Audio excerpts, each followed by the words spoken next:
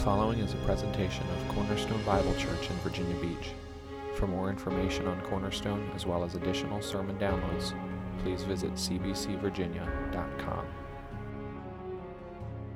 Welcome to the book of Ruth. Grab your Bibles in front of you. If you don't have one already, you brought the pew in front of you or the seat in front of you. Ruth 1 is going to start on page 222. If you don't know where it's at, it's also the 8th book of the Bible, relatively early book that we're looking at, and we want you to be a part. So, at the Elder Retreat a few months ago, we took a time out to look at our current state and what we're doing and how are we going to finish up. At the time, we were getting ready to finish up Mark, and we're looking and saying, okay, what are we going to do in the meantime? So we kind of laid out this summer, and if you've been with us this summer, you know we've kind of been a little bit different in our approach. We have done church history series where we've gone through different steps in church history and relayed the theological significance of those, both theological and practical for us, where we come out with so many different denominations and these different heresies that we have seen happen and that are still happening because people are still sinful. Along the lines we decided on, and really Stacy decided on, and we worked through, and he said, I'm going to tackle Galatians in the fall. So September 11th, we will begin Galatians. That's an exciting time for us. That'll be a nice big chunk that we're going to go after again and expositorily go through it, exposing the text, looking at what it has to tell us, and we are responding to it. So what's these next 4 weeks going to be between now and basically when we start in September? Today is our first installment on the book of Ruth. We looked and said, well, Chris, they asked me, could you do maybe 4 in August? Could you do that? So July 31st is effectively starting our month, and we're going to do today and the next 3. We're going to take these 4 sermons, and we're going to go through the book of Ruth. It's a short book. It's a book that is easy to read. It's actually a joy to read. It's full of literary beauty. It's got very many important names in it. It's got a lot of clever innuendos. It's got famine to fullness. We've seen that up on the slide the past few weeks. It helps us see God at work in the everyday decisions of life. It also is all about God's constant hesed, or it's a Hebrew term for understanding covenant, faithful love to his people. And we're going to see this throughout the book of Ruth. Now, all these themes will come out as we work through, and we'll watch the author use this story, which is a real story. It's not just a made-up story. He uses this story to tell us all these things and kind of give us a window into the inner workings of God's hand of sovereignty in our lives, in his people's lives. We aren't just going through Ruth, because we want to pay our dues to 2 Timothy 3:16, that all Scripture is good for something. But that's not why we're here. It's not just another thing to do. This is an important book for us and has relevancy to today, to our everyday lives. And as we go on, as you'll see over the next few weeks, it becomes very apparent that God is concerned about not only the large picture, but even the minute details that he orchestrates and puts together. So as we do so, my mind has been totally blown watching our author bring to light and bring all these different pieces together to show the characters and the story that they go through, but also really the intricacy with which God has placed these things together. And as we look at history, and I know I had a professor who would call it his story, we would see that all these different pieces are really part of a larger story to bring honor and glory to King Jesus. So that's where we're going long term. We have a little bit of difficulty with the approach here, though. I'll speak to that in a minute. As we do this, I want you to be an active reader. You guys, we are the readers here. We're coming into the story. We need to be willing and eager to read, ready to put the pieces of the story together like any good story. I think we become lazy readers often. I want you to engage and think through these things. This is not just my task, this is your task as well. To not take this lightly, but to work with this text and understand it. So look for the clues. Listen for things like repetition or specific things that you hear over and over again, maybe used differently. Those are all going to be important literary devices for us to pick up on in this little narrative. And if you can recognize what the author is doing, even predict it and start to look for it, see if he'll bring it up again, and you're going to see that happen. So the story really, I don't think I'm overstating it. The story is so good They're like, I battled whether or not to tell you don't read it yet because I want to read it to you. But that's stupid. So please feel free to read it. It's scripture and you should read it. But I don't want to give anything away, but man, it's so good and it's very digestible. So if you got it right there in front of you, you see it's only like 2 or 3 pages long, depending on your copy of scripture. The approach here, like I said, though, is going to be a little different. Because it's such a short story, it was meant to be digested as a whole in one big chunk. Now, I considered doing that, and there's guys who do that, and they do it well. I don't think I'm skilled enough to do that well, and instead, as elders went through this approach, I said, I think I can do it well in four sermons, so we can break some of these pieces down and make sure we don't miss some of the significance along the way. Because if we do a real high level and drive by it once, which would be good, and we will kind of do that at the end as well. We'll kind of summarize it and bring it back together. But if we were to do that, we'd miss some of the intricacies that we need to really think on, and it needs to change our lives today, tomorrow, the next day. So that is why we're going to take 4 weeks to work through this, and our approach will be to just bring it out a little bit. Now, this is going to take a little bit of patience and control on my part, and it's going to take a little bit of work on yours as well to both think and remember what we talked about the week prior. I'll bring you up to speed, but again, we'll work together so that we can work through this story.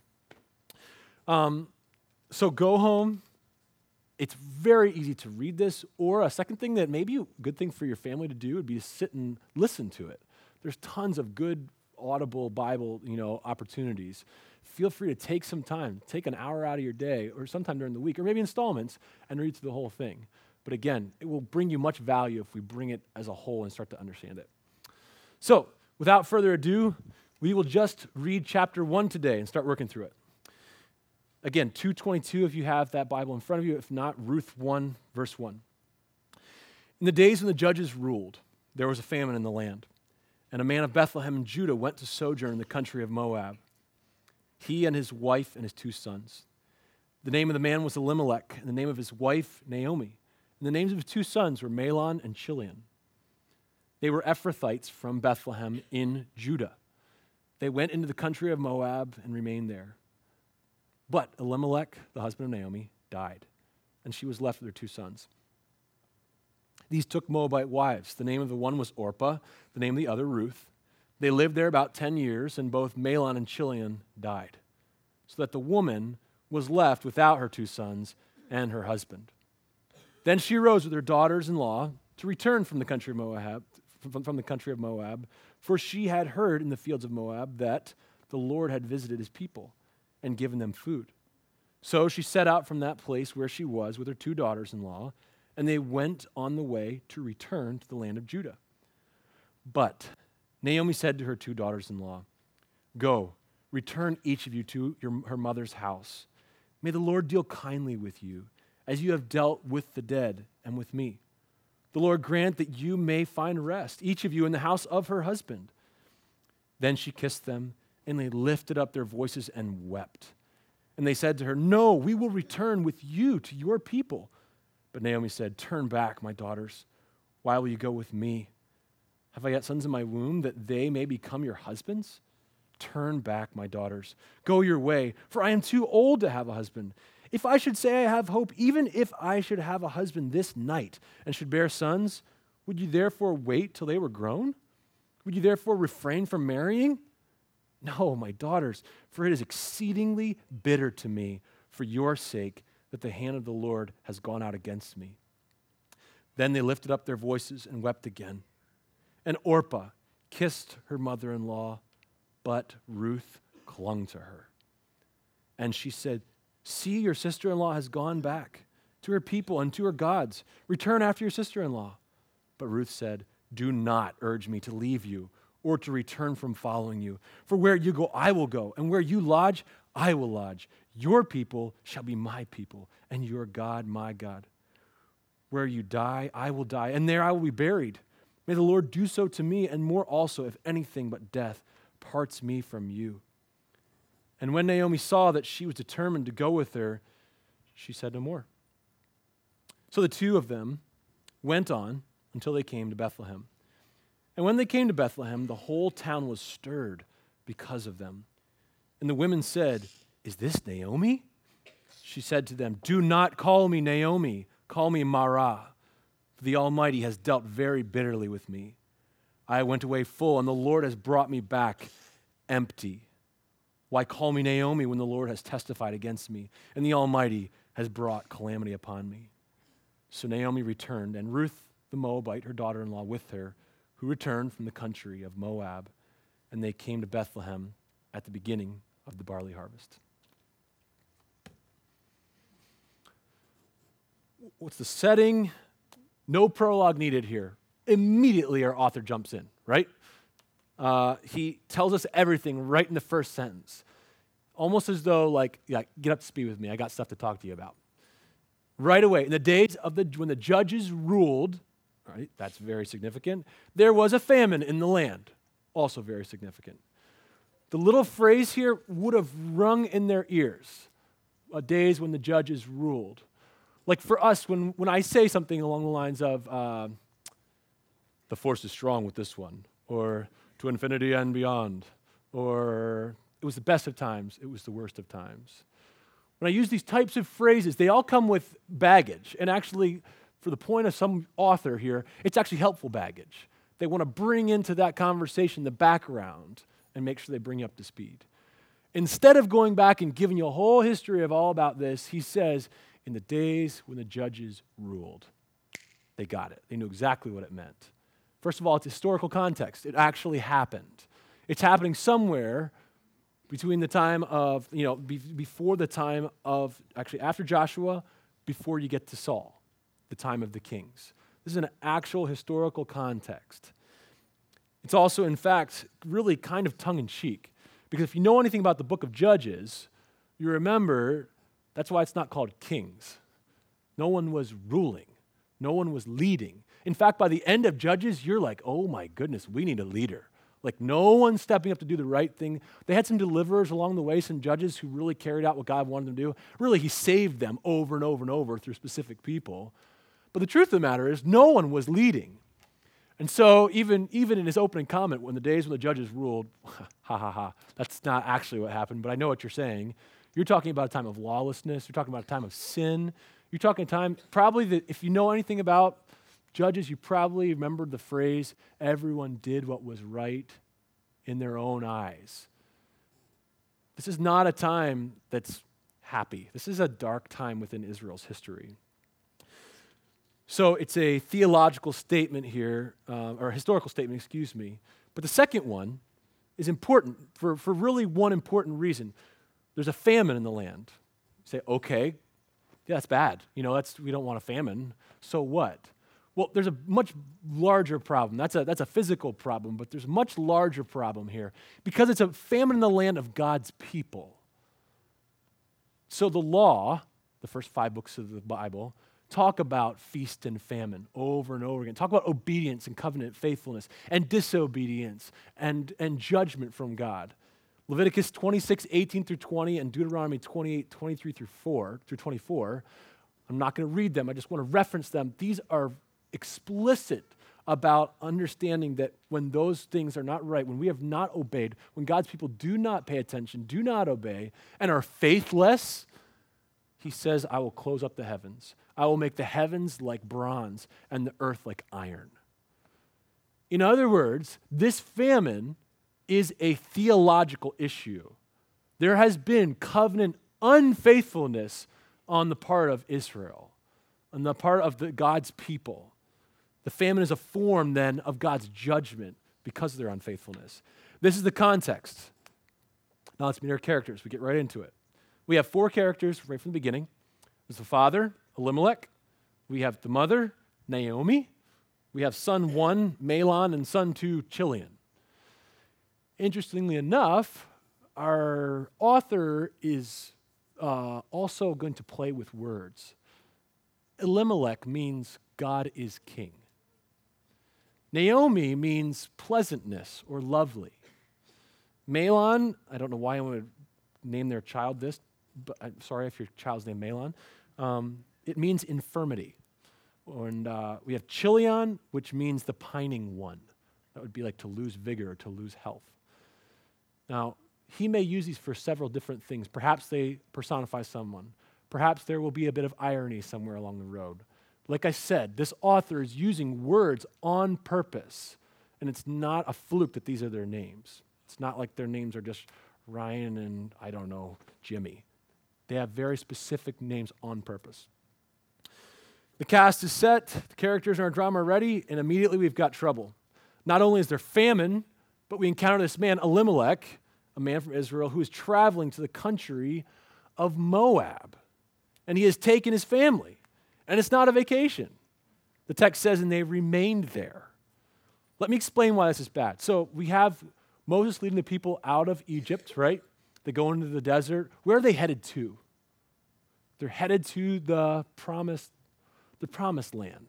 They're headed to the place where God will make a way for them to live and dwell and be a light to the nations, where they would have rest and peace. This happens, and the people are living in this area, and instead of living in this area and being a light to the nations, Elimelech's family is leaving. It's a problem. Let me go one step further, because the text does here, and tells us he's from a little town called Bethlehem. Yes, that Bethlehem. I know. You might think of this as like a Burl Ives Christmas song, but the original readers, they know Hebrew well, and they know that Bethlehem would be the house of bread, house of food, house of or place of provision. Do you get it? He's using this very on purpose. They're leaving Bethlehem.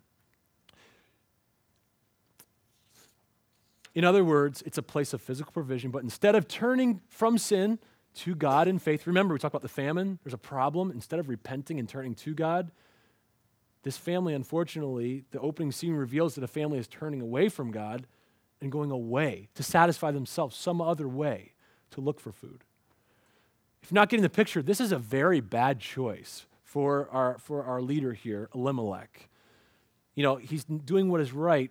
Interesting enough, he's in the time of Judges. He's doing what is right in his own eyes. Plus, like we said his name before, he is not living up to his namesake. He is not evidencing that God is his king.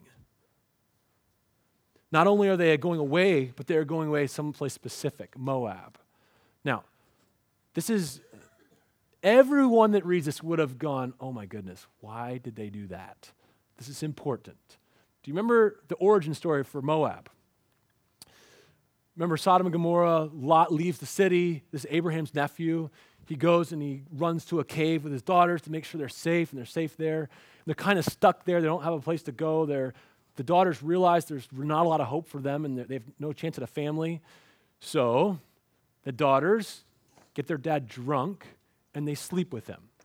This is exactly what they decide to do. And the firstborn's her son is named Moab. This is the start of the Moabite people. Not only that, further, Moab is a nation that when the nation of Israel did leave on the Exodus, when they did leave Egypt, Moab is a place that they came and approached a place and they said, can we walk through here? And they said, no, we have to walk around. A pain in their side, not a helpful place. One more thing is in Numbers 25, we read about the daughters of Moab seducing Israel's men to whore after them and to turn their hearts to their several different idols. And this is where Elimelech decides to take his family, right into the heart of rebellion against God. Bad start. Let's pick up in verse 3. But Elimelech, the husband of Naomi, died. She's left with her 2 sons. It's gone from bad to worse. Naomi's husband has died. This is a big deal, and everyone would understand. I want to make sure I tread lightly here. It is a big deal when anyone dies. But if I can talk about the economy of the family and the way that things work in a society, this is terrible for her. The woman doesn't go out and get her insurance paid. The woman doesn't go out and get education so that she can now pick up her own job. She is devastated. And the only people that she has left in her life right now are 2 sons. Now, at this time, we don't know how old they are. We do know the next thing that they decide to do is to get married. They get married. Verse 4, these took Moabite wives. The name of the one was Orpah, the name of the other Ruth. We don't know anything about them. They're Moabites. They lived there about 10 years. and both Mahlon and Chilion died, so that the woman, singular, so that the woman was left without her 2 sons and her husband. Now it's gone from worse, went from bad to worse. It's gone from worse to worse yet. There are 3 women trying to survive with no breadwinners, no one to take care of them, and the matriarch of the group is she's in a foreign land where she's not supposed to be in the first place. This is a bad situation. And this is our introduction. She has been stripped of everything. There's a famine in the land. No worries, we'll just go to Moab. Her provider and friend, her husband, dies. Okay, that's all right. My boys will take care of things. It'll be okay. We'll make it somehow. Her sons both die. And she's got nothing, not even grandchildren. Think about that. 10 years. This is not 10, sorry. 10 years. 10 years and no grandchildren. Nothing from this time. She is destitute. In fact, it's worse than that. Now she has 2 liabilities. She has 2 daughters-in-law who offer her nothing because they haven't produced any children and they don't have a husband anymore. They can't do anything for her. She has liabilities now with her. The choice to move away from the house of bread has ended in disaster. But it is at this time that she receives word that the Lord has visited his people, and she begins to realize that she has only one good opportunity to go back and potentially eat the scraps from the table of those that are in Bethlehem. There's food in the house of bread again. This is a good thing. This is a good thing. It may seem small to us, but this is again a theological statement. Something has happened. Her time away from her home has produced nothing but heartache and pain. At least there's potential for food back home, even if God would be willing to allow her to eat the scraps from the edges of the fields and pick up after and maybe that they could help her out somehow and kind of, be the lowest of low, but at least she could eat that way. Is this beginning to sound familiar to anyone? A family going away to a far-off country to fulfill themselves away from the one who could provide for them, thinking that doing so would bring them happiness and fulfillment, and it does for a time. And then the good fortune runs out. The money runs out. The life runs out. And the family is beginning to realize that home may be a better place to go, even just to survive.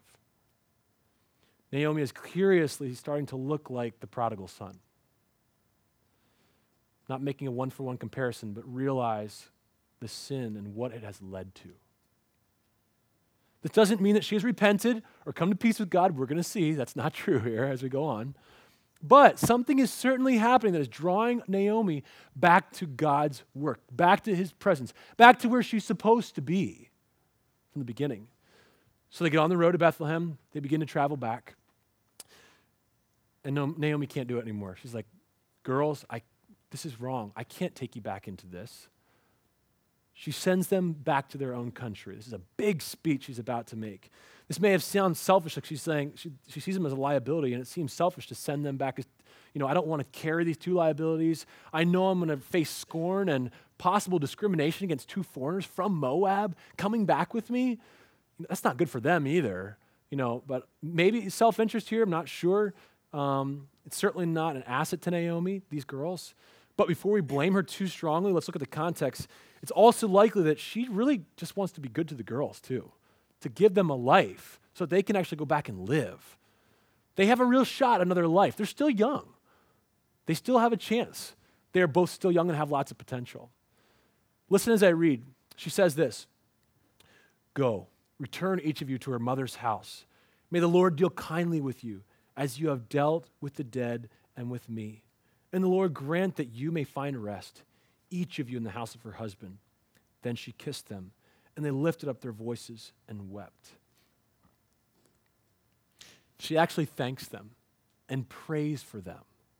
She recognizes that they've been good daughters-in-law. They've been good to her. They've been good to the boys. She's saying thank you. However, she's really telling them, go back and get married. Go back and get married. You can't live this life with me.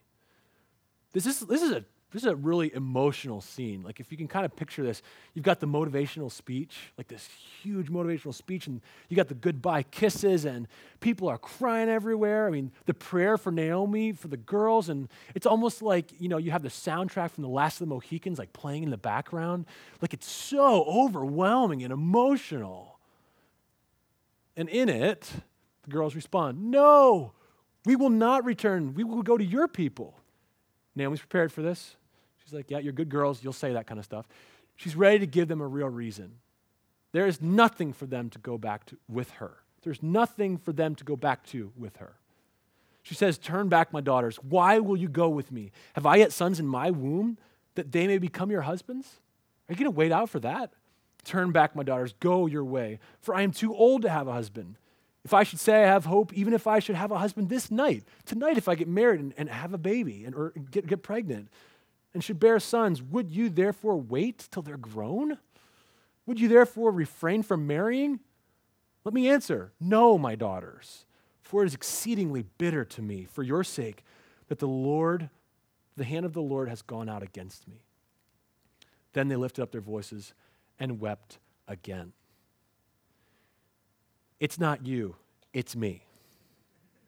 No, but seriously, it's me. Naomi says straightforward, "If you stay with me, you'll be part of this great emptiness that God has put upon me, and I will be exceedingly bitter." Is that what you really want for your life, girls? Go home. It's not fair that you have to come with me, the one that has been judged by God. Go home. I love you. I give you my best. Go. Don't go with me. This is the first time, by the way, on her lips, we are seeing Naomi recognize something. See how she says this? The recognition is not, "My luck has been terrible. Man, this really stinks." She recognizes that this is the Lord's hand that has gone out against me. That's important.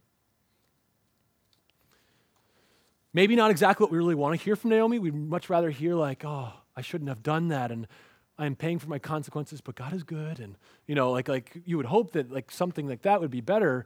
That's not where we're really at. But you got to remember, people, this lady has just lost everything. She lost her husband. She has no husband. She has no sons. She has no grandsons. And the hand of the Lord has gone out against her because of her sin. She knows what lies before her. An ugly, hard life of judgment as a widowed, broken, bitter old woman. Not a good life. And they weep again. So, and we watch this in the play, we watch it happen. Orpah kisses her mother. She turns, and she walks right out of the book of Ruth. We don't see her anymore. But Ruth, Ruth. Become the first defining moment of Ruth in our story. She doesn't kiss and fly. She clings to Naomi. She holds on. Naomi looks down, picking up Ruth's head. You can see this emotional scene. The music's almost over. And she directs her view back and says, "Look, see, your sister-in-law has gone back to her people and to her gods. Return after your sister-in-law. Go. Pleading with her to do this. But Ruth will not be dissuaded. Ruth is not going. She is clinging. Reminds me of my children when they cling onto my leg and I'm trying to get out the door to work and I'm doing one of these numbers, So, I don't think that's exactly what happened, but you understand. Ruth is not going to be dissuaded. Rather, she's about to make one of the most famous speeches in all the Bible. Probably some of you have actually either heard it before, or maybe even some of you may have had it in your marriage ceremonies. We have a huge nugget. Get ready. This is what she's going to say. "Do not urge me to leave you or to return from following you. For where you go, I will go. And where you lodge, I will lodge. Your people, they shall be my people. And your God, my God. Where you die, I will die. And there will I be buried. May the Lord do so to me, and more also, if anything but death departs me from you." So Ruth hasn't said a peep up until this time. And if you didn't know that the book was named Ruth, you're totally blindsided by this. What? Where in the world did this come from? Do we know this girl? Who is she? They married Moabite wives, Orpah and Ruth. Remember, that was her introduction. Not only has Ruth made her first speech, it's a whopper. Have Elimelech and Naomi been such shining examples to Ruth and Orpah that they have converted her? Now she is, I am after your God now. Yeah, right. Look at them. They've made nothing but wrong choices the whole time. Why in the world did this happen? We don't know. But it is with crystal clarity, the author has shown us the character of Ruth right from the beginning of her first speech. We're seeing it. We don't know, again, but there are questions here. He has explained to us that this girl is so full of character. She's willing to leave all the best possible prospects in her fleeting young life to follow an old, bitter woman back to a life of poverty and scorn. That's what she's chosen here. She's not ignorant of what she's doing. She's binding herself to Naomi. Look at what she says. Let's go over this a little slower. Where you go, I'll go. Where you stay, I'll stay. In other words, you're not getting rid of me. I'm staying here. I'm here to stay. Your people shall be my people, and your God, my God. In other words, I will not be going back to visit my family for Christmas vacation or for summer break. I'm here with you forever. I am now, by the way, an Israelite. And by the way, I'm forsaking my religion and my gods to take hold of yours. That's huge. That's huge. She may not understand what she's actually saying at that point, but she is dedicated to Naomi. You're not getting rid of me. Where you die, I will die. In other words, after you die, I'm not going back to Moab to live and die with my blood family. No, I am now part of your family. I am your daughter-in-law. Now I'm your daughter. So much so, like, the significance here is that I will be buried where you are buried. That means that you're part of that family. Does that make sense? Like, you don't just die with your husband, and then that's an older situation here. We talked about Abraham before, where he had bought a place for his dead to be buried, and they're buried together. When she says this, I'll be buried with you, she is saying, no, I'm part of your family. I'm here. I'm part of this family. And just to seal the deal, by the way, she pronounces a curse on herself if she decides not to fulfill this commitment. Not a small thing. Wow. I've been wrestling with this all for 2 weeks, trying to understand why in the world would Ruth do this?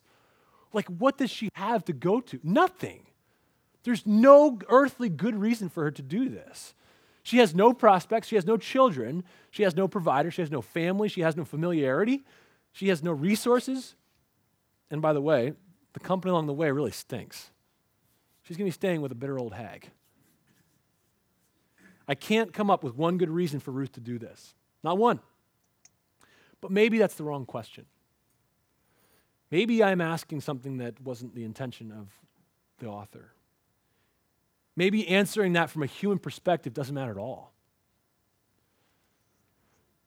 Could it be that the God of Abraham, the God who called Abraham to leave his brethren, do you remember this? He calls Abraham to leave his brethren and to go to a far-off country. Could it be that this is the same God that's working in Ruth? Or could it be that Ephesians 2:8 and 9, the God who gives grace and faith, is the one that's at play here? For by grace you have been saved through faith, and this is not of your own doing. It is the gift of God. Could it be that God, the God who gives grace through faith, is the very same one that's really putting this undying commitment into Ruth's heart? I think so. Ruth gives a compelling speech of utter commitment, undying commitment to Naomi, but she never tells us why. I'm not here to say that with clarity that this is necessarily her conversion statement where Ruth becomes a believer in Yahweh. It's possible, and there are some authors that are, along the people who have looked at this scripture and said, this is hers, using covenant language very much so. I'm not here to say that specifically because I'm not sure that's what the text calls for. It certainly is going to show us that she is committed, though, to Naomi. And it is certainly important and it's clear that this is what placed her in the middle of God's covenant love. It brought her back to a Moabite from a foreign land, brings her into the house of bread, into God's provision. This is clearly a big deal. Orpah decides to make a logical decision and forever walks out of the pages of the Bible. No one blames her. I mean, she's not a dirty, rotten scoundrel for making the choice to go home necessarily, But it does have consequences. Make no mistake. She goes back to living it that way, and does that mean, well, God will still love her? No, we're not talking about universalism. She probably died and went to hell. I'm not making light of this. Her choices did have a consequence, though. And Ruth, however, God puts in this thing, and she responds in grave commitment to Naomi, which leads her again back to the house of bread. This is not of little consequence. Ruth decided to follow Naomi back to the center of where he's working. Back to the story. After this stunning speech from Ruth, she is met with crickets. Naomi saw she was determined to go with her. She said no more. That's it. She didn't say, hey, well, thanks for coming along the journey, friend. I'm really thankful. Or thanks, it'll be tough, but we can do it together. Or that was a nice speech. She said no more. That was it. They head back to Bethlehem. By the way, she said no more yet. Now, as we look and we turn the corner, we start going back in, I want you to notice that it talks about a stir was in the city. It's like a buzz. The words being used here in Hebrew is really talking about a jubilant, excited, forward-looking excitement. It's not like a hush, like, oh man, did you see this? Like a bad thing. It's actually a buzz when they hear that Naomi is coming back into the city. We don't hear it. We don't hear a lot about the journey, but the author skips right to the important part. Probably a lot of the people in this area knew that Elimelech had died. They probably had gotten word, maybe some of her family, his extended family back in Bethlehem, they probably knew at least that he had died. And the fact that Naomi's coming back is a good thing. Coming back to the house of bread, coming back to larger overall picture Israel, the larger family of God, his clan, back home. The narrator puts one phrase on the lips of greeting crowds of women. So if you'd gotten the text, it was something like this: is this Naomi? Emoji, big smiley face. Hashtag, can't believe it's finally back. Exclamation point, exclamation point. It's an excitement. Hey, Naomi's back. This is great.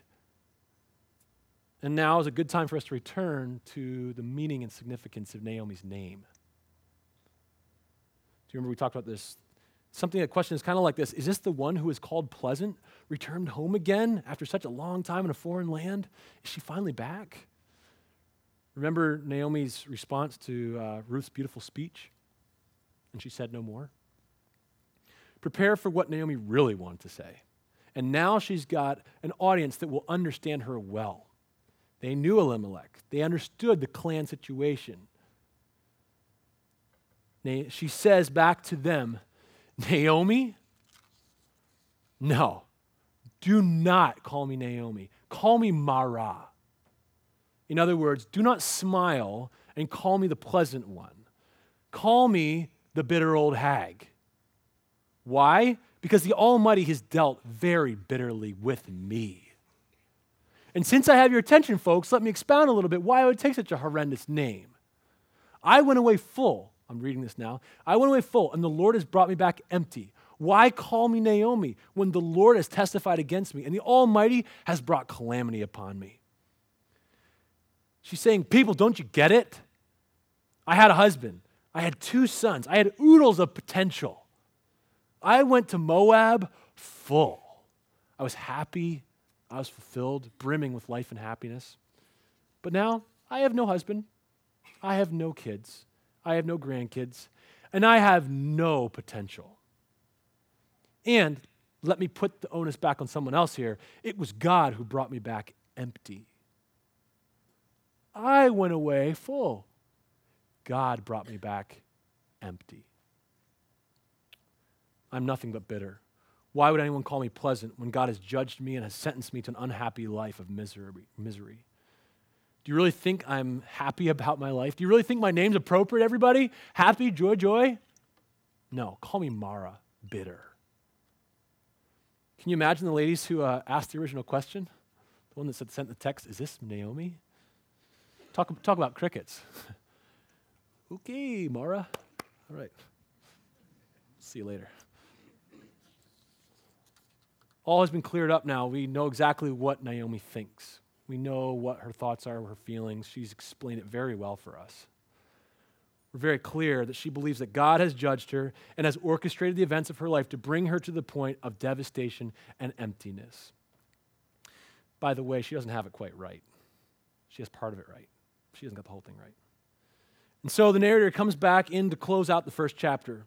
He says this, "So Naomi returned, and Ruth the Moabite, her daughter-in-law, with her, who returned from the country of Moab, and they came to Bethlehem at the beginning of barley harvest." So let me spend a minute here.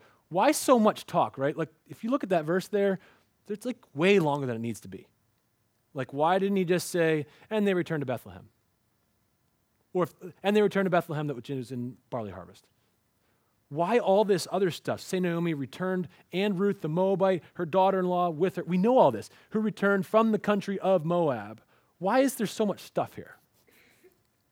Let me try to take another crack at it here and see if we can pick up on this. This is important. We're going into chapter 2. There is a break here. He's summing up what has happened. The author wants us to remember how we got here. And let me rephrase it here. It's something like this. "And it is in this way that Naomi returns from the foreign country of sin and sadness," which is Moab. Naomi and Ruth, the Moabite, listen up everybody, who has turned away from her home and followed Naomi and joined with her. This odd couple is now returning to Bethlehem. Do you get it? He's like putting something back on, like, this was an important piece. Remember we talked about repetition at the beginning? How important some of these literary devices we're already talking about? He's repeated something. It's important to our author. Thus, it's important to us. He's bringing something out about Ruth that's really important. She's the one that turned away from her family to come do this. And because our author is smart and purposeful, by the way, he's going to tell us what these ladies came back to Bethlehem to. They came back at the time of barley harvest. That's not, like, it sounds like, why is that important? Like, do you just want to keep records? Like, yes, it was time this, that, and we want a good genealogy of when this happened. No. This is a theological statement again. Kind of alluded to this before, though. Famine was a result of unfaithfulness in covenant relationship. However, now God had brought them back, not only just to rain, like he could have said that, there could have been a time of rain, but rather to the point of the barley is about to be harvested. Instead of the ground being iron, now it's bringing forth fruit. It's bringing forth barley. This is a huge statement of covenant faithfulness back. Somehow there's a turning back to God.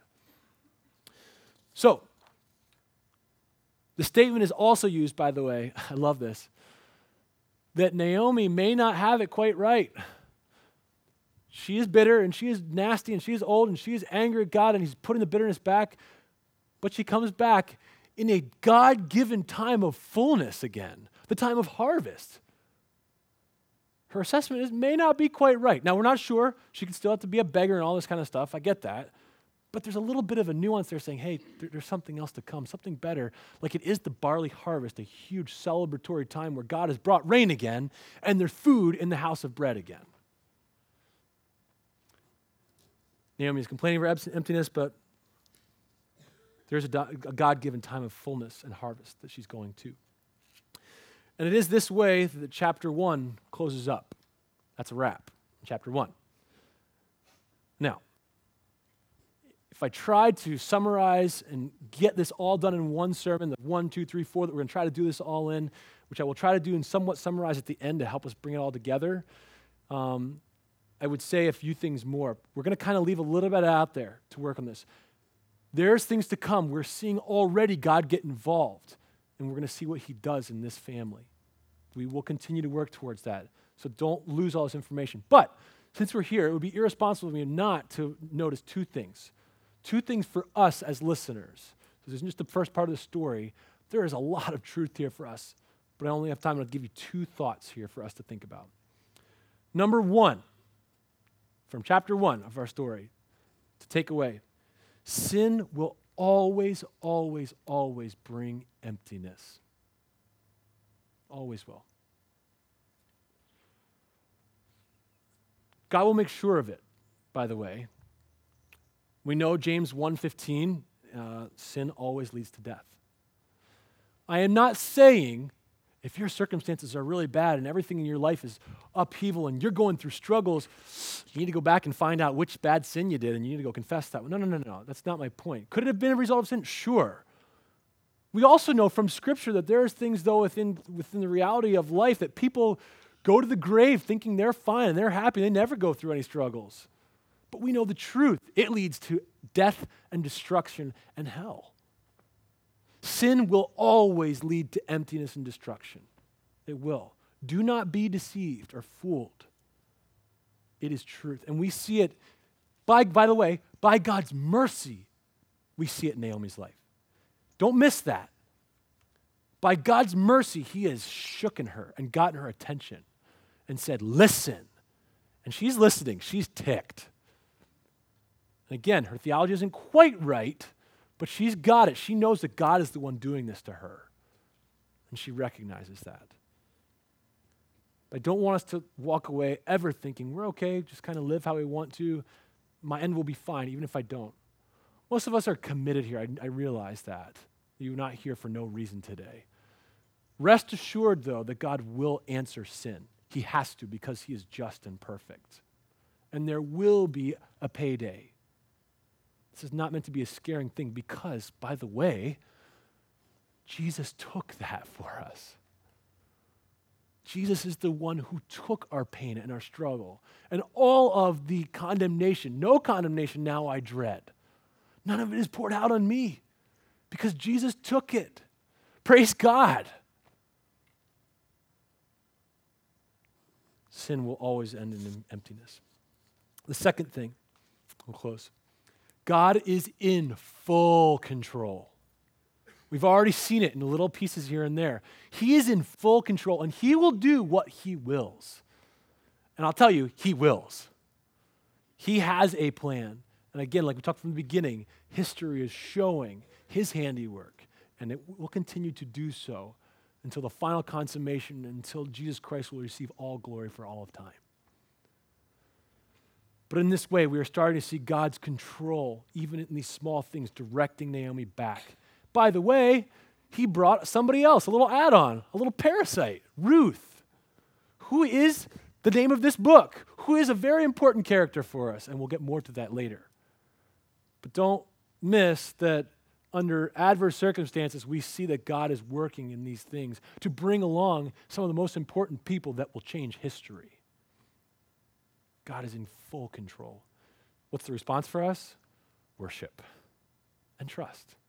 He calls us to that. Repent and believe the gospel. He talks about trusting in the Lord with all your heart. Lean not on your own understandings. In all of our ways, acknowledge him, and he will direct our paths. He is in control, and he can be trusted in your everyday and ultimately. So we worship him. Let's pray. God, we thank you. We are overwhelmed at your goodness and your love and the ways that you even decide to employ your creativity to bring about your purposes. We love you. We thank you for your grace. And we ask that you would be honored through our time in your word and that we would be changed, realizing that you are a good and gracious God. In Jesus' name.